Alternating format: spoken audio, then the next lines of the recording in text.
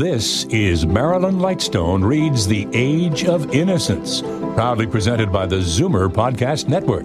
Now, without further ado, here is Marilyn to read us The Age of Innocence, Edith Wharton's 1920 Pulitzer Prize-winning masterpiece. Chapter 20. "Of course we must dine with Mrs. Carfrey, dearest," Archer said, and his wife looked at him with an anxious frown across the monumental Britannia-ware of their lodging-house breakfast table. In all the rainy desert of autumnal London, there were only two people whom the Newland Archers knew, and these two they had sedulously avoided in conformity with the old New York tradition that it was not dignified to force oneself on the notice of one's acquaintances in foreign countries. Mrs. Archer and Janey, in the course of their visits to Europe, had so unflinchingly lived up to this principle, and met the friendly advances of their fellow travelers with an air of such impenetrable reserve, that they had almost achieved the record of never having exchanged a word with a foreigner other than those employed in hotels and railway stations. Their own compatriots, save those previously known or properly accredited, they treated with an even more pronounced disdain, so that, unless they ran across a Chivers, a Dagonet, or a Mingott, their months abroad were spent in an unbroken tete-a-tete. But the utmost precautions are sometimes unavailing.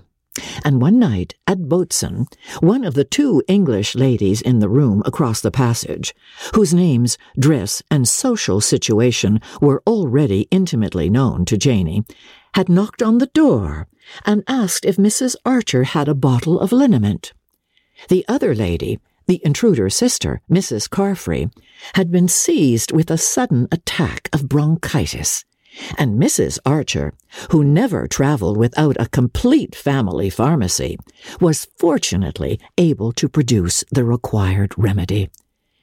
Mrs. Carfrey was very ill, and as she and her sister, Miss Harle, were traveling alone, they were profoundly grateful to the Archer ladies, who supplied them with ingenious comforts, and whose efficient maid helped to nurse the invalid back to health. When the Archers left Boatswain, they had no idea of ever seeing Mrs. Carfrey and Miss Harle again. Nothing, to Mrs. Archer's mind, would have been more undignified than to force oneself on the notice of a foreigner to whom one had happened to render an accidental service.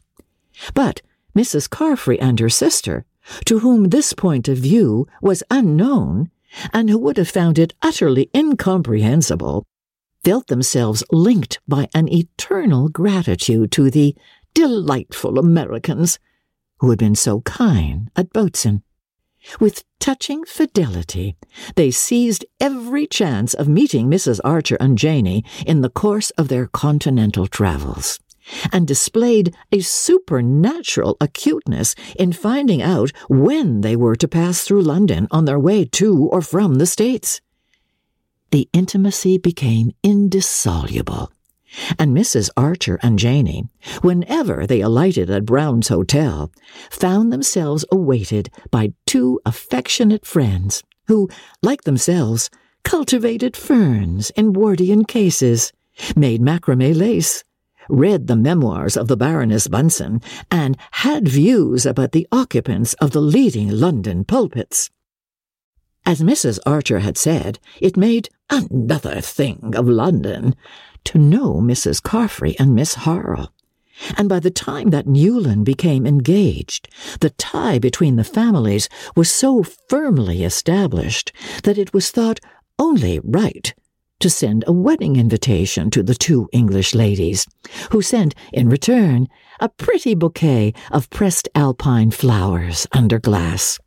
And on the dock, when Newland and his wife sailed for England, Mrs. Archer's last word had been, "You must take May to see Mrs. Carfrey." Newland and his wife had had no idea of obeying this injunction, but Mrs. Carfrey, with her usual acuteness, had run them down and sent them an invitation to dine. And it was over this invitation that May Archer was wrinkling her brows across the tea and muffins. "It's all very well for you, Newland. You know them. But I shall feel so shy among a lot of people I've never met. And what shall I wear?" Newland leaned back in his chair and smiled at her. She looked handsomer and more Diana-like than ever. The moist English air seemed to have deepened the bloom of her cheeks and softened the slight hardness of her virginal features, or else it was simply the inner glow of happiness, shining through like a light under ice. "Where, dearest? I thought a trunkful of things had come from Paris last week." "Oh, yes, of course.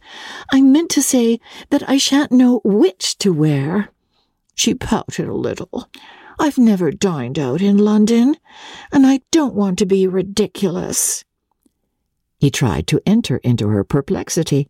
"But don't English women dress just like everybody else in the evening?" "Newland, how can you ask such funny questions? When they go to the theatre in old ball dresses and bare heads?" "Well, perhaps they wear new ball dresses at home. But at any rate, Mrs. Carfrey and Miss Harle won't. They'll wear caps like my mother's and shawls. Very soft shawls." "Yes, but how will the other women be dressed?" "Not as well as you, dear," he rejoined, wondering what had suddenly developed in her, Janie's morbid interest in clothes. She pushed back her chair with a sigh. "Oh, that's dear of you, Newland, but it doesn't help me much." He had an inspiration. "Why not wear your wedding dress? That can't be wrong, can it?" "Oh, dearest, if I only had it here. But it's gone to Paris to be made over for next winter, and Worth hasn't sent it back." "Oh, well," said Archer, getting up. "Look here, the fog's lifting. If we made a dash for the National Gallery, we might manage to catch a glimpse of the pictures." The Newland Archers were on their way home after a 3-month wedding tour, which May, in writing to her girlfriends, vaguely summarized as blissful. They had not gone to the Italian lakes. On reflection, Archer had not been able to picture his wife in that particular setting. Her own inclination, after a month with the Paris dressmakers, was for mountaineering in July and swimming in August. This plan they punctually fulfilled, spending July at Interlaken and Grindelwald, and August at a little place called Étretat on the Normandy coast, which someone had recommended as quaint and quiet. Once or twice in the mountains, Archer had pointed southward and said, "There's Italy," and May, her feet in a flower bed, had smiled cheerfully and replied, "Oh, it would be lovely to go there next winter, if only you didn't have to be in New York." But in reality, traveling interested her even less than he had expected. She regarded it, once her clothes were ordered, as merely an enlarged opportunity for walking, riding, swimming, and trying her hand at the fascinating new game of lawn tennis. And when they finally got back to London, where they were to spend a fortnight while he ordered his clothes, she no longer concealed the eagerness with which he looked forward to sailing. In London, nothing interested her but the theatres and the shops, and she found the theatres less exciting than the Paris Café Chantant, where, under the blossoming horse-chestnuts of the Champs-Élysées, she had had the novel experience of looking down from the restaurant terrace on an audience of cocottes, and having her husband interpret to her as much of the songs as he thought suitable for bridal ears. Archer had reverted to all his old inherited ideas about marriage. It was less trouble to conform with the tradition and treat May exactly as all his friends treated their wives than to try to put into practice the theories with which his untrammeled bachelorhood had dallied. There was no use in trying to emancipate a wife who had not the dimmest notion that she was not free. And he had long since discovered that May's only use of the liberty she supposed herself to possess would be to lay it on the altar of her wifely adoration. Her innate dignity would always keep her from making the gift abjectly, and a day might even come, as it once had, when she would find strength to take it altogether back if she thought she were doing it for his own good. But with a conception of marriage so uncomplicated and incurious as hers, such a crisis could be brought about only by something visibly outrageous in his own conduct, and the fineness of her feeling for him made that unthinkable. Whatever happened, he knew, she would always be loyal, gallant, and unresentful, and that pledged him to the practice of the same virtues. All this tended to draw him back into his old habits of mind. If her simplicity had been the simplicity of pettiness, he would have chafed and rebelled. But since the lines of her character, though so few, were on the same fine mold as her face, she became the tutelary divinity of all his old traditions and reverences. Such qualities were scarcely of the kind to enliven foreign travel, though they made her so easy and pleasant a companion, but he saw at once how they would fall into place in their proper setting. He had no fear of being oppressed by them, for his artistic and intellectual life would go on, as it always had, outside the domestic circle, and within it there would be nothing small and stifling. Coming back to his wife would never be like entering a stuffy room after a tramp in the open. And when they had children, the vacant corners in both their lives would be filled. All these things went through his mind during their long, slow drive from Mayfair to South Kensington, where Mrs. Carfry and her sister lived. Archer, too, would have preferred to escape their friend's hospitality. In conformity with the family tradition, he had always travelled as a sightseer and looker-on, affecting a haughty unconsciousness of the presence of his fellow beings. Once only, just after Harvard, he had spent a few gay weeks at Florence with a band of queer Europeanized Americans, dancing all night with titled ladies in palaces and gambling half the day with the rakes and dandies of the fashionable club. But it had all seemed to him, though the greatest fun in the world, as unreal as a carnival. These queer cosmopolitan women, deep in complicated love affairs which they appeared to feel the need of retailing to everyone they met, and the magnificent young officers and elderly dyed wits who were the subjects or the recipients of their confidences, were too different from the people Archer had grown up among. Too much like expensive and rather malodorous hothouse exotics to detain his imagination long. To introduce his wife into such a society was out of the question, and in the course of his travels, no other had shown any marked eagerness for his company. Not long after their arrival in London, he had run across the Duke of St. Austrey, and the Duke, instantly and cordially recognizing him, had said, "Look me up, won't you?" But no proper, spirited American would have considered that a suggestion to be acted on, and the meeting was without a sequel. They had even managed to avoid May's English aunt, the banker's wife, who was still in Yorkshire. In fact, they had purposely postponed going to London till the autumn, in order that their arrival during the season might not appear pushing and snobbish to these unknown relatives. "Probably there'll be nobody at Mrs. Carfry's. London's a desert at this season, and you've made yourself much too beautiful," Archer said to May, who sat at his side in the hansom, so spotlessly splendid in her sky-blue cloak edged with swansdown that it seemed wicked to expose her to the London grime. "I don't want them to think that we dress like savages," she replied, and he was struck again by the religious reverence of even the most unworldly American women for the social advantages of dress. "It's their armor," he thought, "their defense against the unknown, and their defiance of it." And he understood for the first time the earnestness with which May, who was incapable of tying a ribbon in her hair to charm him, had gone through the solemn rite of selecting and ordering her extensive wardrobe. He had been right in expecting the party at Mrs. Carfry's to be a small one.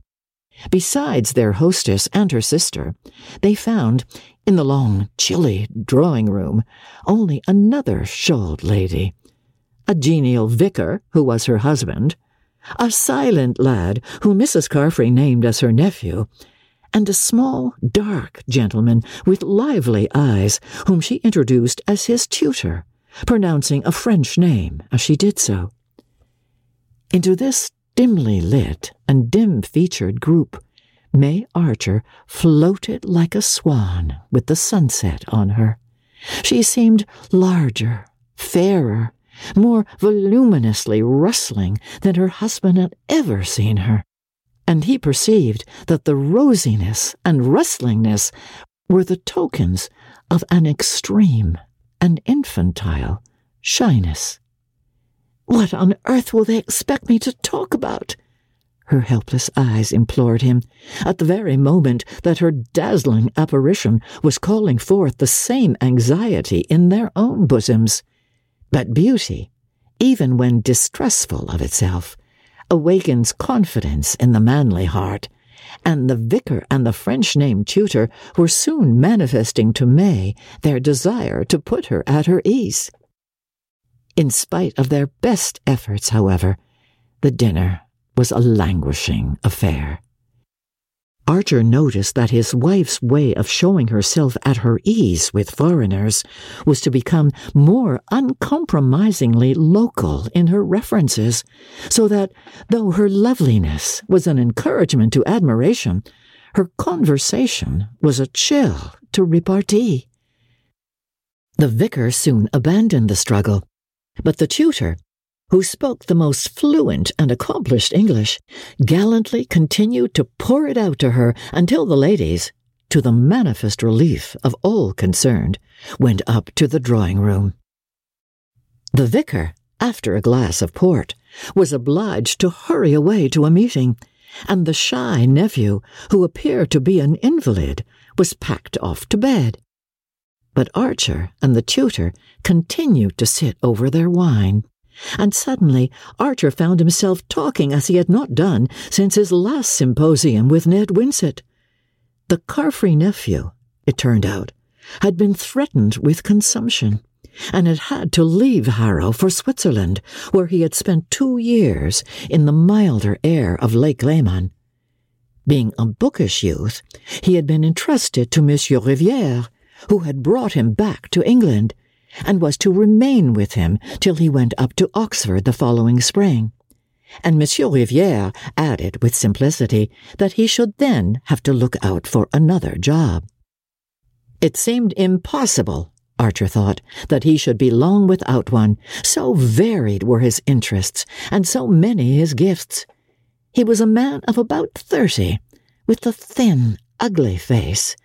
May would certainly have called him common-looking, to which the play of his ideas gave an intense expressiveness, but there was nothing frivolous or cheap in his animation. His father, who had died young, had filled a small diplomatic post, and it had been intended that the son should follow the same career. But an insatiable taste for letters had thrown the young man into journalism, then into authorship, apparently unsuccessful, and at length, after other experiments and vicissitudes which he spared his listener, into tutoring English youths in Switzerland. Before that, however, He had lived much in Paris, frequented the Goncourt Grenier, been advised by Maupassant not to attempt to write.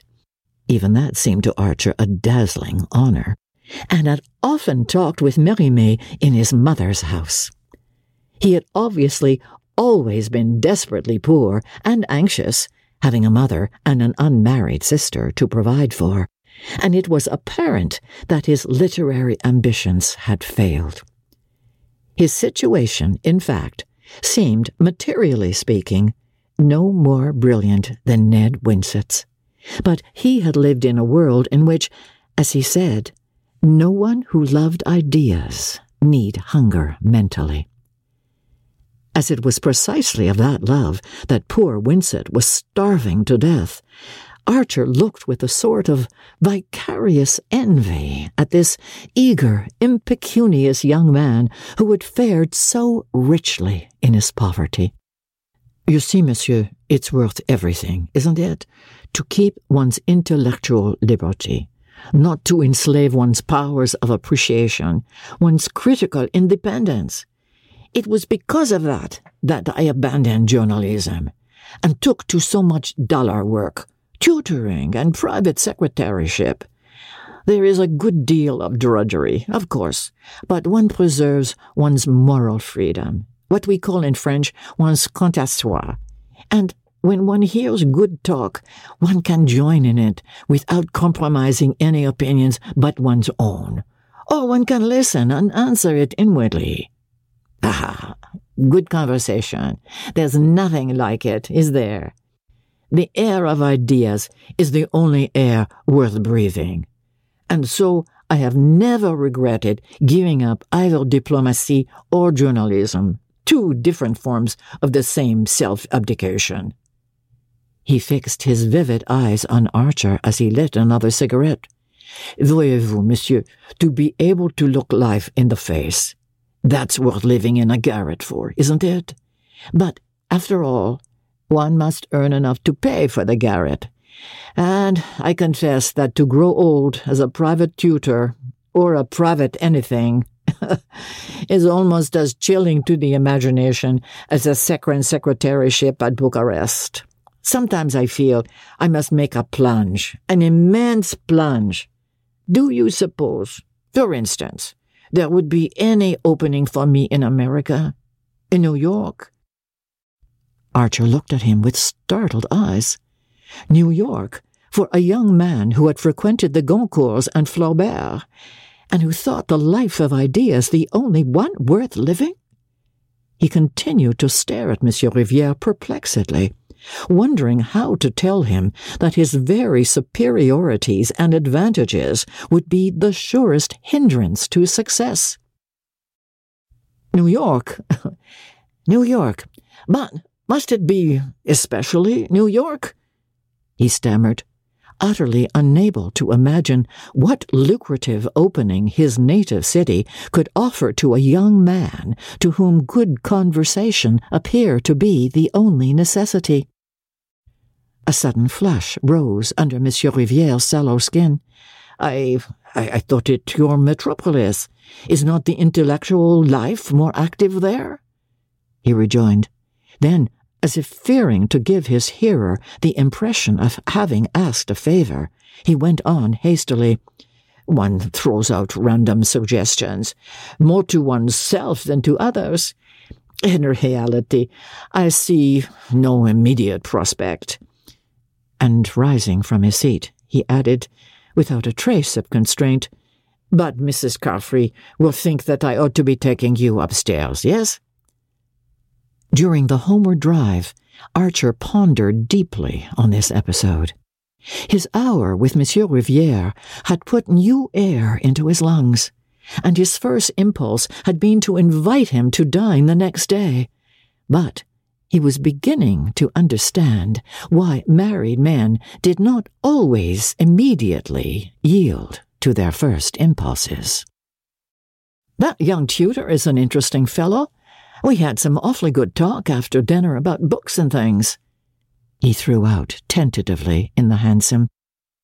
May roused herself from one of the dreamy silences into which he had read so many meanings before 6 months of marriage had given him the key to them. "The little Frenchman? Wasn't he dreadfully common?" she questioned coldly, and he guessed that she nursed a secret disappointment at having been invited out in London to meet a clergyman and a French tutor. The disappointment was not occasioned by the sentiment ordinarily defined as snobbishness, but by old New York's sense of what was due to it when it risked its dignity in foreign lands. If May's parents had entertained the Carfreys in Fifth Avenue, they would have offered them something more substantial than a parson and a schoolmaster. But Archer was on edge and took her up. "Common? Common where?" he queried, and she returned, with unusual readiness. "Well, I should say anywhere but in his schoolroom. Those people are always awkward in society. But then," she added disarmingly, "I suppose I shouldn't have known if he was clever." Archer disliked her use of the word clever, almost as much as her use of the word common, but he was beginning to fear his tendency to dwell on the things he disliked in her. After all, her point of view had always been the same. It was that of all the people he had grown up among, and he had always regarded it as necessary but negligible. Until a few months ago, he had never known a nice woman who looked at life differently. And if a man married, it must necessarily be among the nice. "Oh, then I won't ask him to dine," he concluded with a laugh, and May echoed, bewildered, "Goodness, as the Carfreys' tutor?" "Well, not on the same day with the Carfreys, if you prefer, I shouldn't. But I did rather want another talk with him. He's looking for a job in New York." Her surprise increased with her indifference. He almost fancied that she suspected him of being tainted with foreignness. "A job in New York? What sort of a job?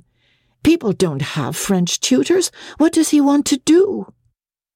"Chiefly to enjoy good conversation, I understand," her husband retorted perversely. And she broke into an appreciative laugh. "Oh, Newland, how funny! Isn't that French?" On the whole, he was glad to have the matter settled for him by her refusing to take seriously his wish to invite Monsieur Riviere. Another after-dinner talk would have made it difficult to avoid the question of New York, and the more Archer considered it, the less he was able to fit Monsieur Riviere into any conceivable picture of New York as he knew it. He perceived, with a flash of chilling insight, that in future many problems would be thus negatively solved for him. But as he paid the hansom and followed his wife's long train into the house, he took refuge in the comforting platitude that the first 6 months were always the most difficult in marriage. "After that, I suppose we shall have pretty nearly finished rubbing off each other's angles," he reflected. But the worst of it was that May's pressure was already bearing on the very angles whose sharpness he most wanted to keep.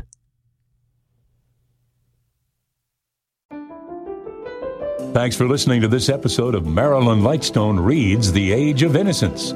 This episode was produced by Justin Eacock, executive producer Moses Znaimer. This is our 4th book in our Marilyn Lightstone Reads podcast.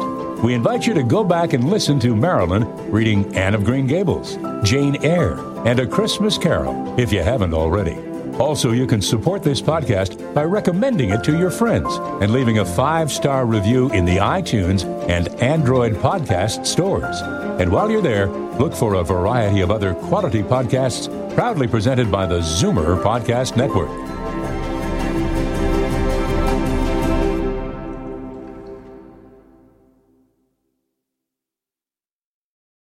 This podcast is proudly produced and presented by the Zoomer Podcast Network, home of great podcasts like Marilyn Lightstone Reads, Idea City on the Air, and The Garden Show.